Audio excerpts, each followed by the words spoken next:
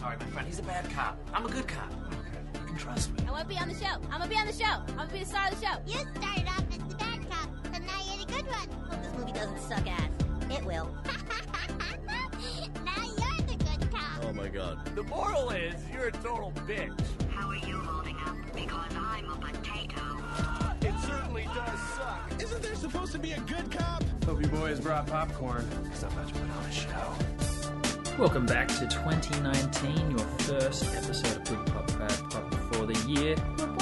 You're back with T&M, your Good Poppers, Bad Poppers, where we review movies, TV, and video games, which for us fills 93% of our free time.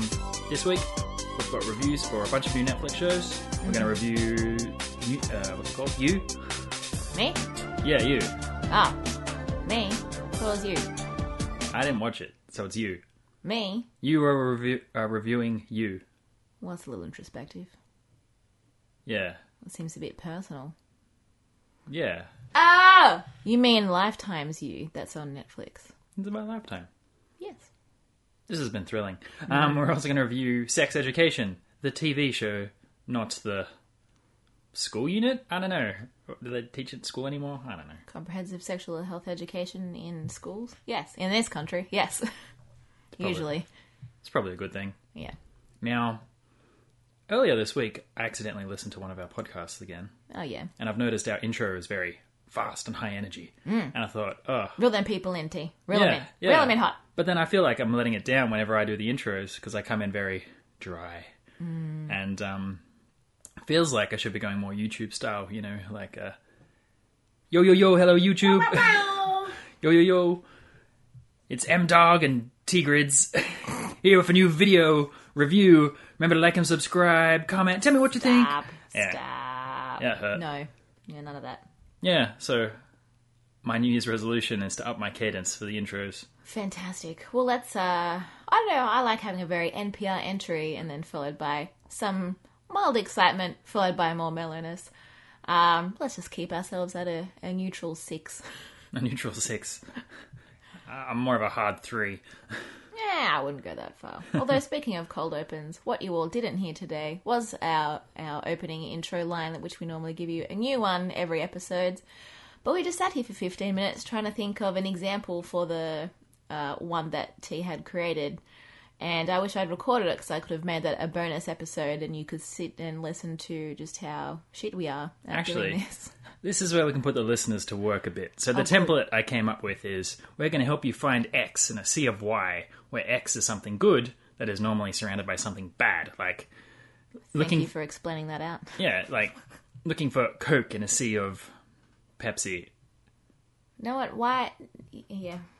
So Anyway, this is the problem that we had, friends. So you guys think of a better one, and whoever gives us the best one, we'll use it to cold open the next episode. We will. You won't get a prize, except knowing that you were successful. I don't like giving homework on the podcast, I do. but I will. I will grade them. Yeah. Yeah. So yeah, that was some production insight. Em, how has your week been? So do tweet us your ones at goodpop_badpop on Twitter. My week has been pretty good. I got to consume a lot of TV, and that makes me a very happy M. So the TV schedule is turned back on, which Yes. means all our TV can return, which means we can All our free-to-air TV shows are back on the air. stop watching Seinfeld and The OC. Well, I'm a bit disappointed about that. I'm getting really excited about the OC. And speaking of the OC, didn't quite, like I've seen it now maybe 2-ish times, once fully, another time a little bit. And I didn't quite really realise just how melodramatic it was until we had someone stay with us and they're like, oh, what are you watching? And because we're halfway through season 1, we had to explain the plot, and we're like, oh, well, this person used to go out with this person, and now this person's sleeping with their daughter's boyfriend, and we're like, this is very Days of Our Lives. Yeah, it's But with flip phones. It's a bit of a dramatic show. So well done, Josh Schwartz, for covering that up to not make us realise we were watching Days of Our Lives. Yeah, love it. Love your work. All right, so what came back? The big one was Brooklyn Nine-Nine's much hyped, much returned, premiered their first episode. What were your thoughts? I think they came back really strong. I'm very excited about it. I like they went a little wacky straight off the bat. That was really fun. I do hear a lot of promising things coming up for future episodes. I know they're going to be tackling a lot of social issues, which is going to be very interesting. And I think they're going to do that in a really great way while still keeping all of their comedy intact. So that's going to be really great. But I did really like the first episode back, and I would really like a Pineapple Slut t-shirt. That's actually interesting, because the best episode I've seen in the last few years was they did one, and it got Emmy nominated, I don't know if it won, was one about Terry Jeffords, who's the African-American sergeant, and he got profiled on the street even though he was a cop, and it was like, does he kick up a fuss about it? But he was trying to get a promotion. It was really heavy and a really good episode, while also being comedic in scope. But Yeah, if they they did go that down that really road, well. that's... I mean, they already do a fair bit. They have a lot of... the head of the Nine Nine's a gay black man, and they deal with those plot lines quite regularly, where he has to balance towing the company line to get the job while also being a bit activist-y. Yeah. It's It's also fascinating great stuff. that the only white guys on the show are all really dumb. Yeah. So that's always nice. So, you deserve it. So it's really, really good at tackling that stuff anyway. But all that aside, comedy-wise, just as quick, just as amazing. Yeah, really, really bold. I did learn, I can't remember if I talked about this previously, but I did recently learn how when they make Brooklyn, they shoot everything twice. They do it once on the script, and then once they do an improv version of it, and then whichever gets the biggest laugh from the crew is the one that they end up putting in the episode. So I love that. yeah, it's And- a really good formula to keep things fresh, keep things funny, and have some good room for innovation in the script as well. And it takes me back to why Holmes and Watson sucked so hard, because it's such an easy formula with those actors. Anyway, that's a whole episode. I worry about the show getting crushed under the weight of expectation at this point. We've seen it with other shows where they've done the cross-network thing. Like, it's amazing, we must save it. And there's a pressure for it to be 100% amazing again, and that's difficult. Yeah. I don't know. I'm not I mean, it too was worried. okay, but I'm not back on the 9-9 yet. I love the 9-9, so I will. But yeah, the Goldbergs returned, and firstly, let's start with the Goldbergs. They did Yes. something a bit funny this week. They did something really bizarre, which I've not seen. I don't think I've seen in a TV show before, but it was very clever and weird. So they had their theme this week was The Wedding Singer, Yes. as in the movie The Wedding Singer, starring Adam Sandler and Drew Barrymore. Now, if you don't know what the Goldbergs is, it's a Jewish family in the 80s, and he's sort of, narrating his life in the 80s as a young kid and, growing up, antics, Family Feud, school, blah, blah, blah. So every episode, they do a lot of themed episodes, so they've had a couple of Star Wars ones, they've done a Breakfast Club, and they always have these sorts of themes, so it was really interesting just in itself that they've pulled in another 80s themed thing, even though it was from the 90s, but they got very literal with it. Yeah, so some characters in the show were getting married and they had to book a wedding singer, and they just ran the episode as a concurrent side plot, Lion King 3 style, with the plot of the wedding singer. And they had a cameo from John Lovitz. He's the creepy wedding singer from The Wedding Singer. Yeah. He's lost his mind, and I am reaping the benefits. Anyway, so Goldberg mum, Beverly tries to hire him, and he came in and reprised his role as the other wedding singer. So the way that they've done this is they've done a literal mashup. So there's the episode of The Goldbergs with scenes from Adam Sandler's The Wedding Singer inserted into it. And so what they've done is they've sort of just tacked on extra bits afterwards to make it look like someone's just walked off the stage or something like that. And it was both jarring and excellent. Well, they superimposed the characters in actual scenes. That was amazing. And then they did side scenes where they had the plot have the characters on a plane, and they just happened to be on the plane that the finale of The Wedding Singer was on. It was so weird. It was great. Such a weird idea. So that show's generally crushing it. It's very popular. It's on ABC. What is interesting, they've just launched a spin-off. They have. Now, it's And called... I'm really excited. Yeah, about it. it's called Schooled, and it's like the 90s to Goldberg's 80s. Yes, so they start every episode with it was 1990 something instead of 1980 something. And as we all know, I'm a very big 90s fan. So the second that I heard "Wop, wop, wop, Goldberg, wop, wop, wop, 90s," I was like, what? I'm here. I'm ready.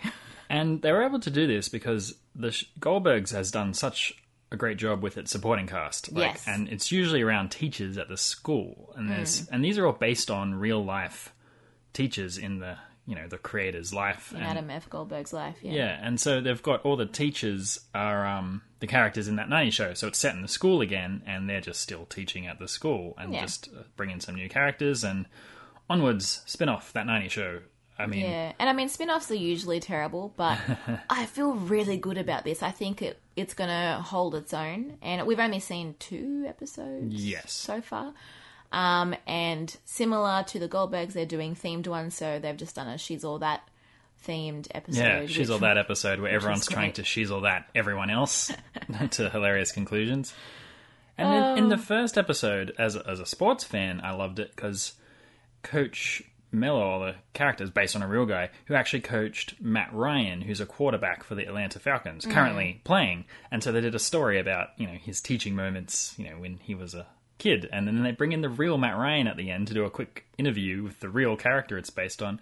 Like, this Goldberg guy has so much stuff going on. It's like, 5 seasons of Goldbergs? Now he has a spin-off of just people he knows in real life. Some of them turned out to be famous, and just he has so much stuff. Yeah. It's amazing. I'd love to just sit down with him and I'd ask him stories, but I feel like I've seen them all, but obviously there's a lot more to be told.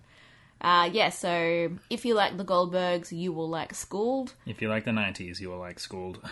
And just watch Schooled. It is, I think it's going to have a lot of promise. I am in. Next, Good Place came back. That's rolling on in its particular weirdness. I don't really have a little thing to say that I thought was interesting, but if you're following The Good Place, you can't really talk about much of The Good Place because it changes dynamic every 3 episodes. So unless you're completely up to date. But there was one little fascinating tidbit that I thought was quite funny, because back at the start they have, this is the premise, you get points for everything. Yeah. If you do good things, you go to heaven. If you do bad things, you go to hell. And they've sort of come to this realization that in 2018 or 2019, life's too complicated. So it's like, back in the day, you'd buy flowers for someone. Good points. Yay. And now they've got, you buy flowers for someone. It's bad for the bees. It's bad for global warming. It's bad for slave labor. You get negative points and everyone's going to hell. Which I thought was a funny, comment on how everything you do is being shredded on social media as a bad thing to someone. And even on a bigger stance. So there's always a different way to look at any kind of situation. We're all viewing the world through different lenses. So yeah, it's sort of speaking to that kind of bigger philosophical, social perspective, which is very intriguing to me. This is the show's strength. It sort of digs into these things with a comedic premise, yes, which makes it all quite digestible. But that's back. What was the other one? Gotham's back for its final season. And what an interesting start. As soon as, I think we got a minute in, I was just like, whoa, what is happening here? I'm ready. Yes. So if you're not following Gotham, which is forgivable, it's a wild show. But you should be, because it's excellent. If you were a Batman purist, you probably hate it. But if you're just happy to be strapped in for the ride, it's not about Batman at this point. Batman's in it, sort of.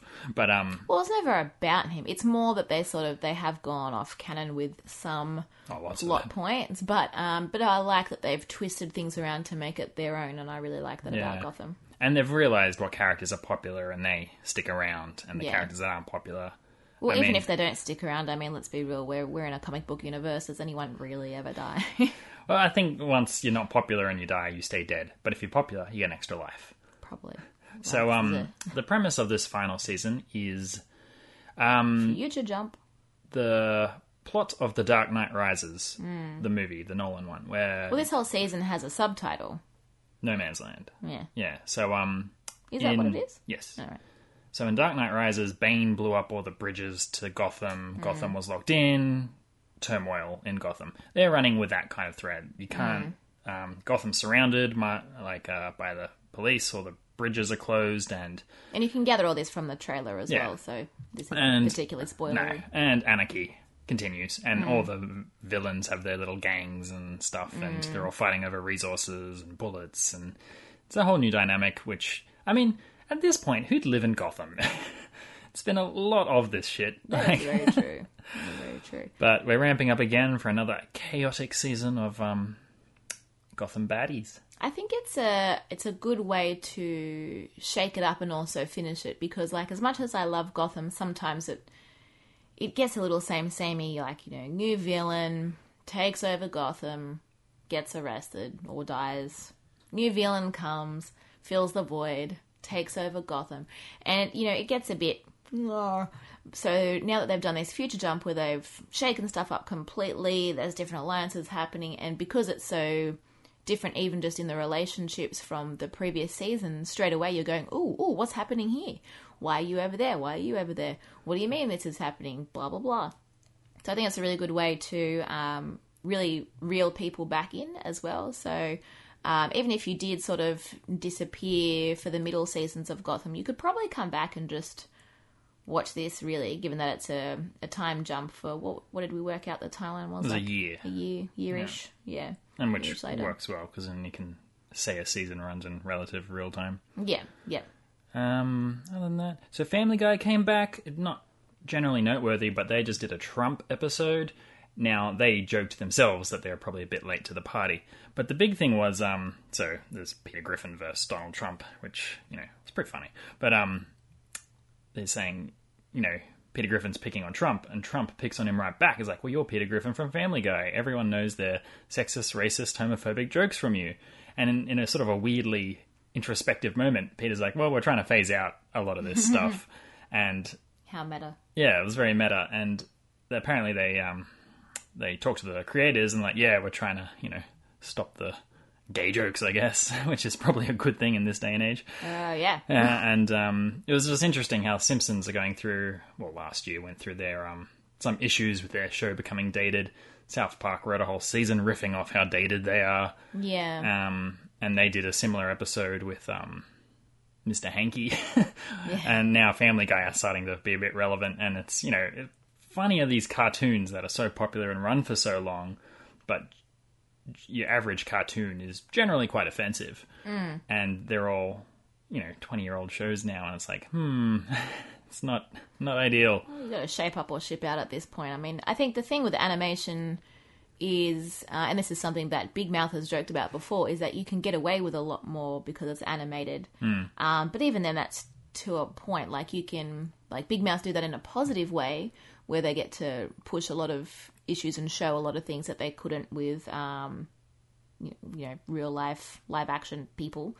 But I think it's different when you're talking about the sorts of politically correct jokes you can say, because I think at some point you do need to be like, all right, that's not cool anymore. Not that those things ever were, but there are things that you just can't say on television anymore. Yeah. Or in real life, or ever, for that matter. But, you know, I mean, keep up with everyone else, Family Guy, Jesus.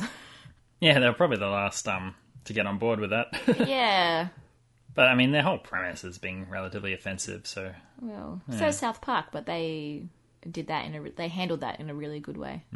To the show's detriment, sadly. Like, South Park isn't as sharp as it was, and I'm a huge South Park connoisseur. I don't know.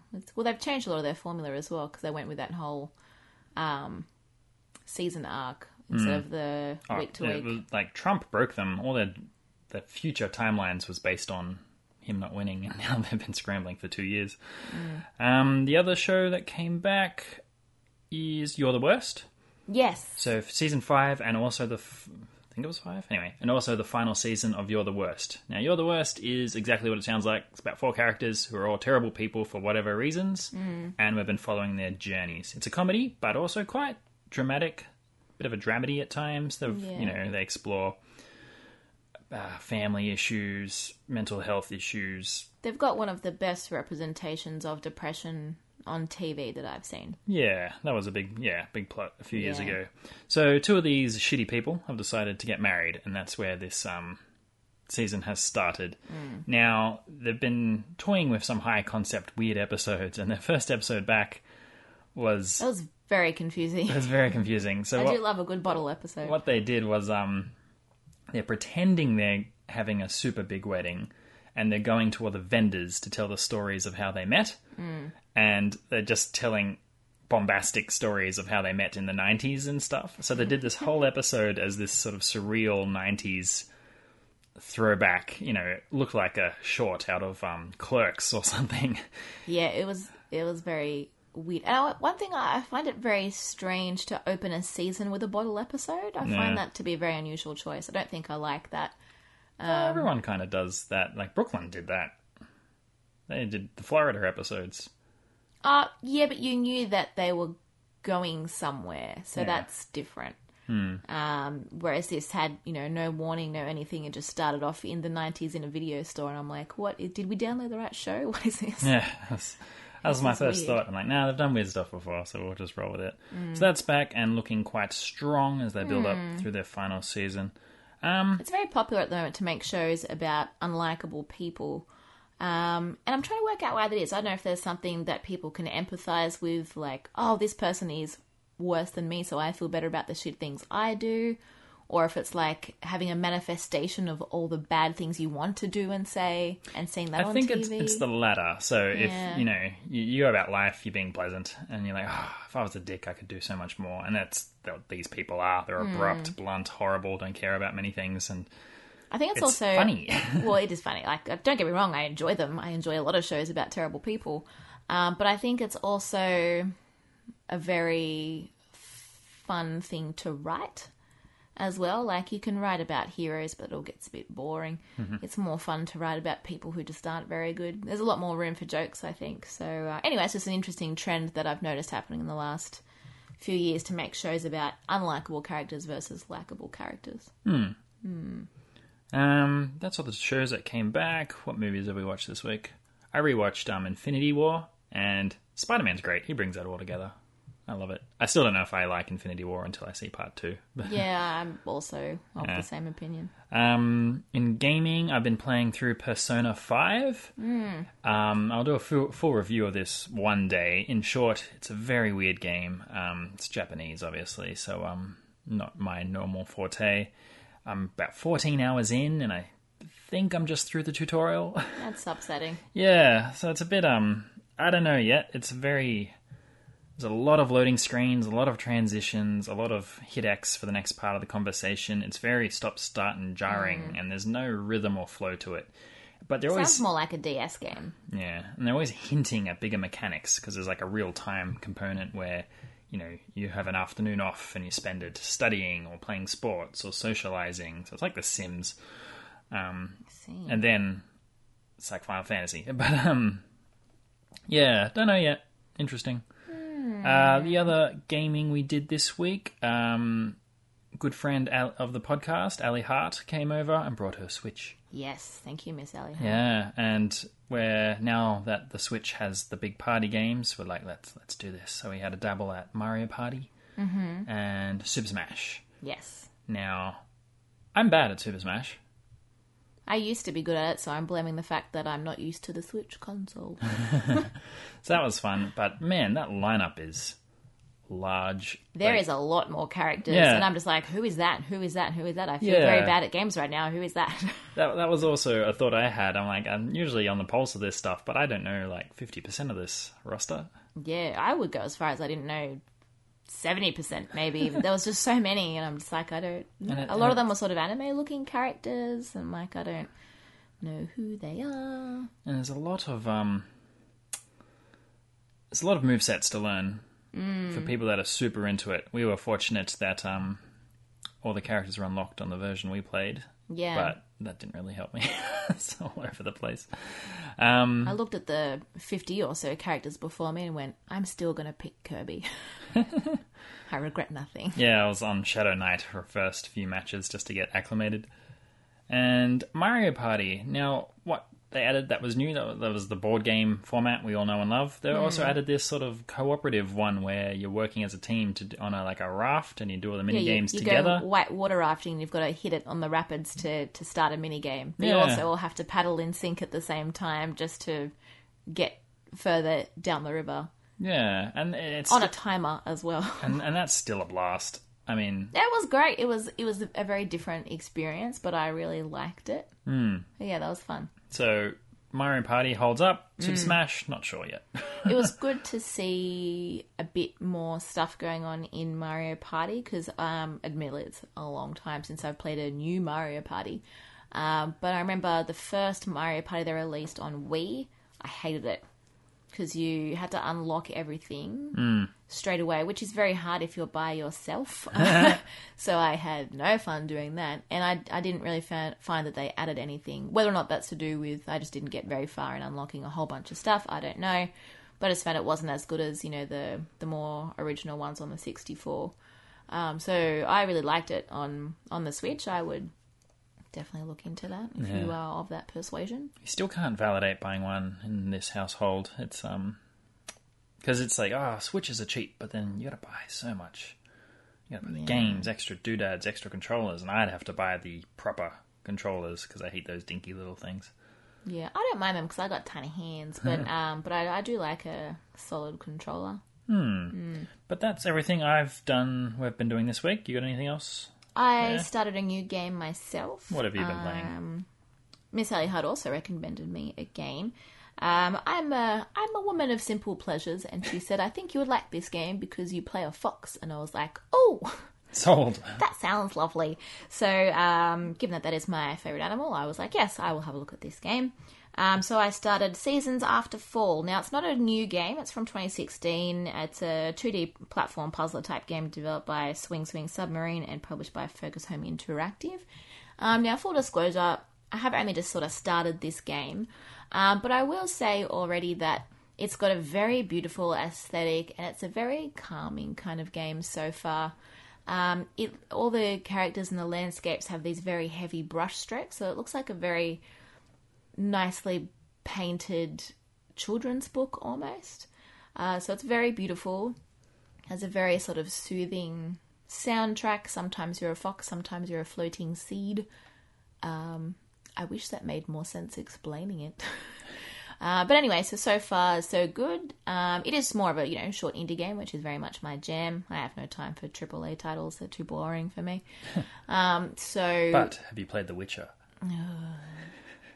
No, but I will eventually. Anyway, so that's sort of what I've been starting, and I'll give more of a full review once I sink a bit more time into that. Stay after the break, and Em is going to hit us with a review on you. Me? You. The listener. You got to up your game, listener. Welcome back. Em. Me. You. Me? Yes, you. Oh, I thought you. Couldn't be. Then you... I got nothing. Okay. So I have watched the fairly new to Netflix show You. It's such an annoying title, just putting it out there. It's so hard to talk about. I'm watching You. What? Which is quite fitting for the show. So if you don't know anything about You, it is a show that originally aired on Lifetime and is now on Netflix. It is based on the book of the same title by Carolyn Kepnes. I'm not very sure how to pronounce her surname. But it's based on the two books that she has written called You and her sequel, Hidden Bodies. Sounds ominous. Well, I mean, if this isn't self-explanatory enough. So it's... How do I even explain this? I guess it's sort of, if you just see the trailer, it's sort of this, lurking kind of dude, and he's giving this monologue about, how he's looking at this chick. Anyway, I thought it was going to be a bit more spooky, so I thought it was a lot more thrillery. And it did have like a slight thriller element, but it was a bit more drama kind of thing.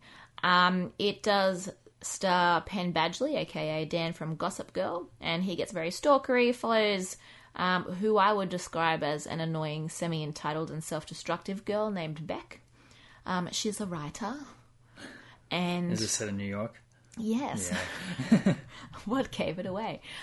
She doesn't have curtains, which is problematic, which I just find really weird, and a lot of people have a lot of problems with that. But that is something that comes from the book and makes it very easy for him to, get his creep on.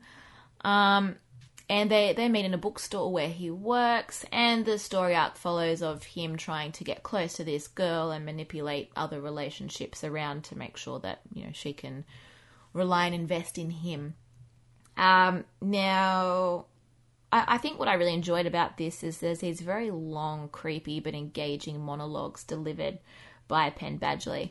And I think that's what really makes the show interesting. I mean, obviously it's compelling because he's trying to, control all these situations that are happening around and not get caught whenever he's following her places. And so that's always very interesting to watch as well.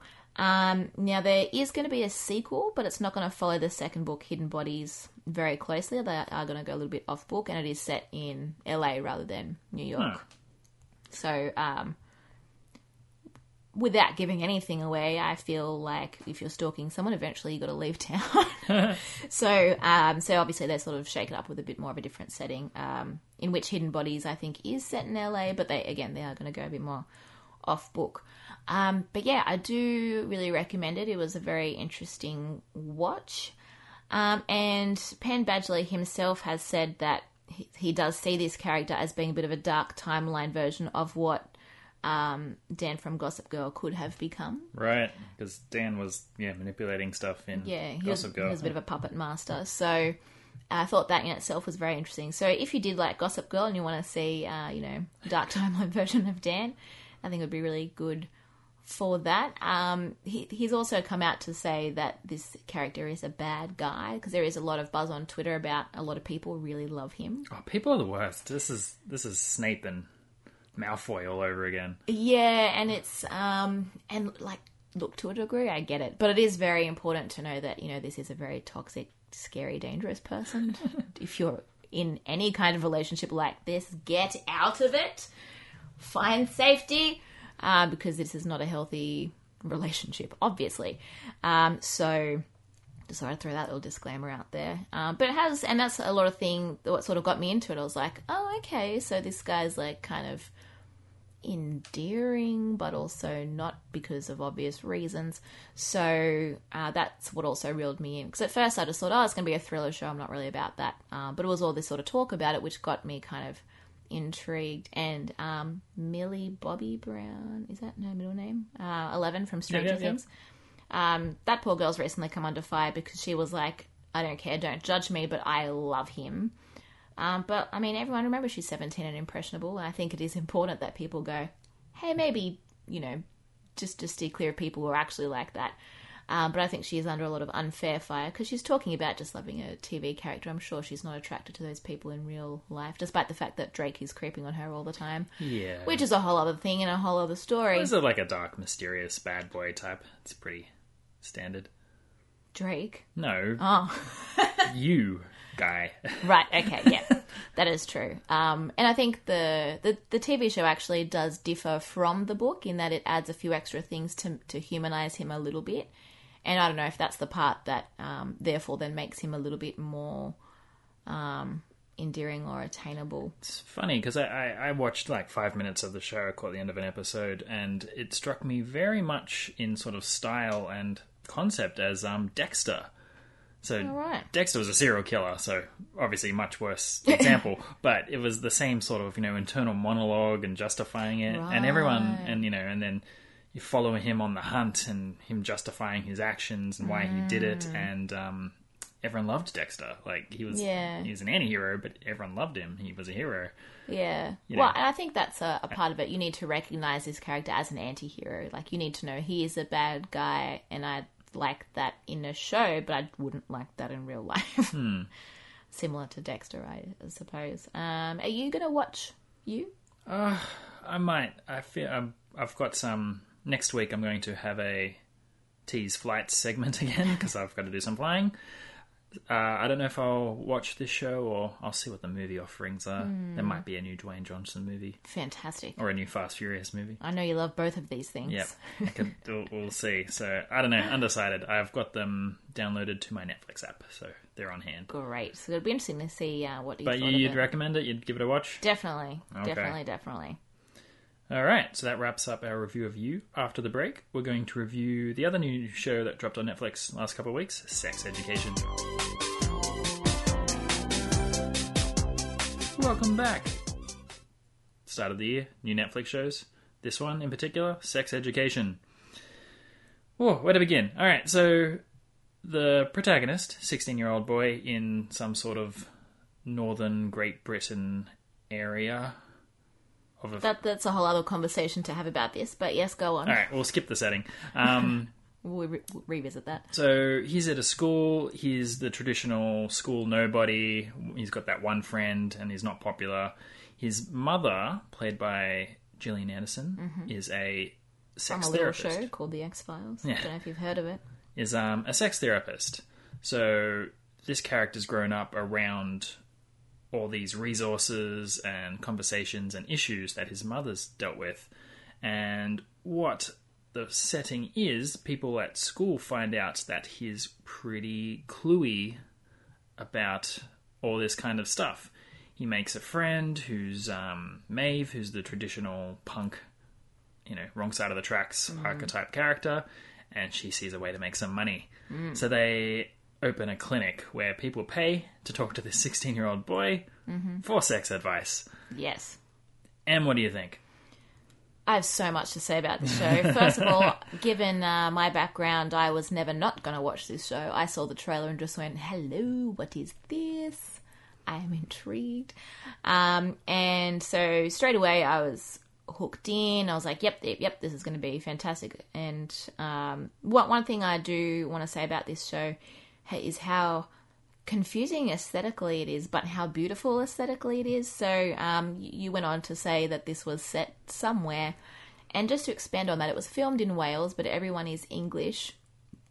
As well as that, there's a lot of very bright, colourful outfits. So for the first maybe 10 minutes of the show, I was like, oh, okay, this kind of looks and sounds like it's set in the 70s. Because some of the songs early on were, 60s, 70s songs. I was like, all right, cool. This sounds like a retro-y kind of show. But then later they were talking about social media or phones or something. And I was like, okay. And I had to actually do a bit of research about this. Because I'm like, when and where is this? What is this show? Where is it? Where are we? What's happening? And it turns out that the creators of the show made a very deliberate decision to keep the setting ambiguous. So they used... they basically wanted a lot of bright colours because they said whenever you see like a UK show about school, everyone's miserable, it's always very dull, no one wants to be there. Versus when you watch American school shows, people are wearing whatever they want and school is like the best days of their life type thing. And so they've sort of merged these two different cultures. And so to do that, they kept the date ambiguous. So it's got a mix of music, but mostly older stuff. But then we've got a random, Australian contemporary band have a song in it, which was really bizarre. Back to back with, like The Cure and The Cure and other great 80s jams. Confidence Man for a song that came out like last year. It was fascinating because it was about an episode or two in. We're like, so is this set in the 70s, 90s? Like there's 90s clothes, there's sort of 70s American school vibes, and then they're all on social media and texting and stuff. I'm like, what year is this? And then the music would jump around a lot too, and I loved it. They sort of took the purity out of each sort of era and made that what it's about. And this was a great idea to me because in maybe the last 10 years, all the shows get hyper stylized and obsessed with everything's on the phone. They show the texts over the screen, and it's all very like tech has sort of infiltrated all the shows. Whereas this was sort of, it had that, but it was like not. It was very background. It was trying not to be modern. Yeah, and I really like that because it's not something I've really thought about doing before. I know we're seeing a lot of sort of period shows come out, like we're getting a lot of great 90s themed shows, which I am loving. And I think it's fantastic because for years people argued with me that 90s wasn't a thing. In your face, everybody! And 90s is definitely a thing. So we're seeing a lot of that. But what I love about this is that they just threw all the rules out the window. They went, well, it doesn't have to be a specific era. We're just going to choose the best of every era and make our own little weird thing going on and not even talk about it. The other thing which is bizarre too is that all the jocks have very American varsity jumpers, which isn't a thing in the UK. And so they're sort of just taking a little bit of just stuff they liked. They went, you know what, here's stuff we like. We like colourful things. We like people having fun at school. And that's just what we're making. And that's, I think, probably my second favorite part of the show is just how unique visually it is. So back to the main kind of plot. One thing I sort of noticed in, if you remember our review of Big Mouth, Season 1, Season 2, we probably pointed out in Season 2 how they had a few kind of meta jokes where they'd become aware of how much they were talked about in terms of being very sex positive, being very educational, and stuff like that. And I feel this show is kind of a continuation of that. For sure. So Big Mouth was the onset of puberty, whereas Sex Education is a few years later when... Mid-puberty. Yeah. And what the approach does, when you watch all these dramas from 10, 20 years ago, the kids go through all this stuff and everything goes smoothly and everyone knows what they're doing. And this show paints a real, much more accurate scenario where everyone's doing all this stuff for the first time and have no idea what they're doing. And this is where this character, who kind of knows a lot about it, has heard about all the issues and knows the way to, be a shrink, basically. Yeah. As sort of going, all right, well, this bit's healthy, this bit's not healthy, do this, do this, do this. And it was just a real fascinating take on it. And I sort of, applaud Netflix for getting a lot of these shows and, sex education such a big issue worldwide and how to approach it. Wouldn't it be funny if Netflix, just through TV shows, was the best place to learn about it? It's, really interesting to me. I think that's what's so... And we've talked about this before, about whether or not TV should be seen as a platform for social change or education. And I think regardless, even if they choose not to be, they're still going to be utilised that way. Because there's, like our generation, the MTV generation, you hear a lot of people who, got raised on MTV or ABC TV or something. Like they learn a lot of what they know from watching TV. And while that's definitely not the only way forward now, because the internet's a lot more accessible and things like that, I think it's great to see platforms like Netflix go, okay, we know people are going to, pick up stuff from us anyway. Maybe we do have a bit of a duty to be sex positive and to not be heteronormative. And things like that. So it was good to see a lot of diversity in that regard as well in sex education. They definitely were not heteronormative. They had a lot of same-sex couple issues in there as well, which was great to see. So, yeah, fantastic show. A good plot. I hope it does get picked up for a second season. I'm not sure if it has or not. Did you find out? No idea. This one only... pretty fresh. Yeah. So for me, I loved this, like they call it the clinic, where they organize chats with people and people talk about their problems. Yeah. And I love this plot of it. And most of the show was weaved through this. They get pulled into plot lines and issues because of that. But beyond that, it's pretty generic. Guy likes girl dating someone else, drama. It's all combined with generic high school plot points. Yeah, and the generic high school plot points didn't super pull me in for this show. Okay. It was great when it was weaved into, a clinic narrative. So they do a whole episode on consent with sending nudes and stuff. Yeah. And they sort of explore that and the body shaming side of it, the consent side of it, all that kind of stuff. And they have a whole episode sort of, someone was trying to blackmail someone and antics ensue, and I thought that was great. And that sort of stuff was fantastic. But then, the guy's like, oh, I've got feelings about, a girl. And I was like, that was just me. Oh, my friend's mad at me. It was all...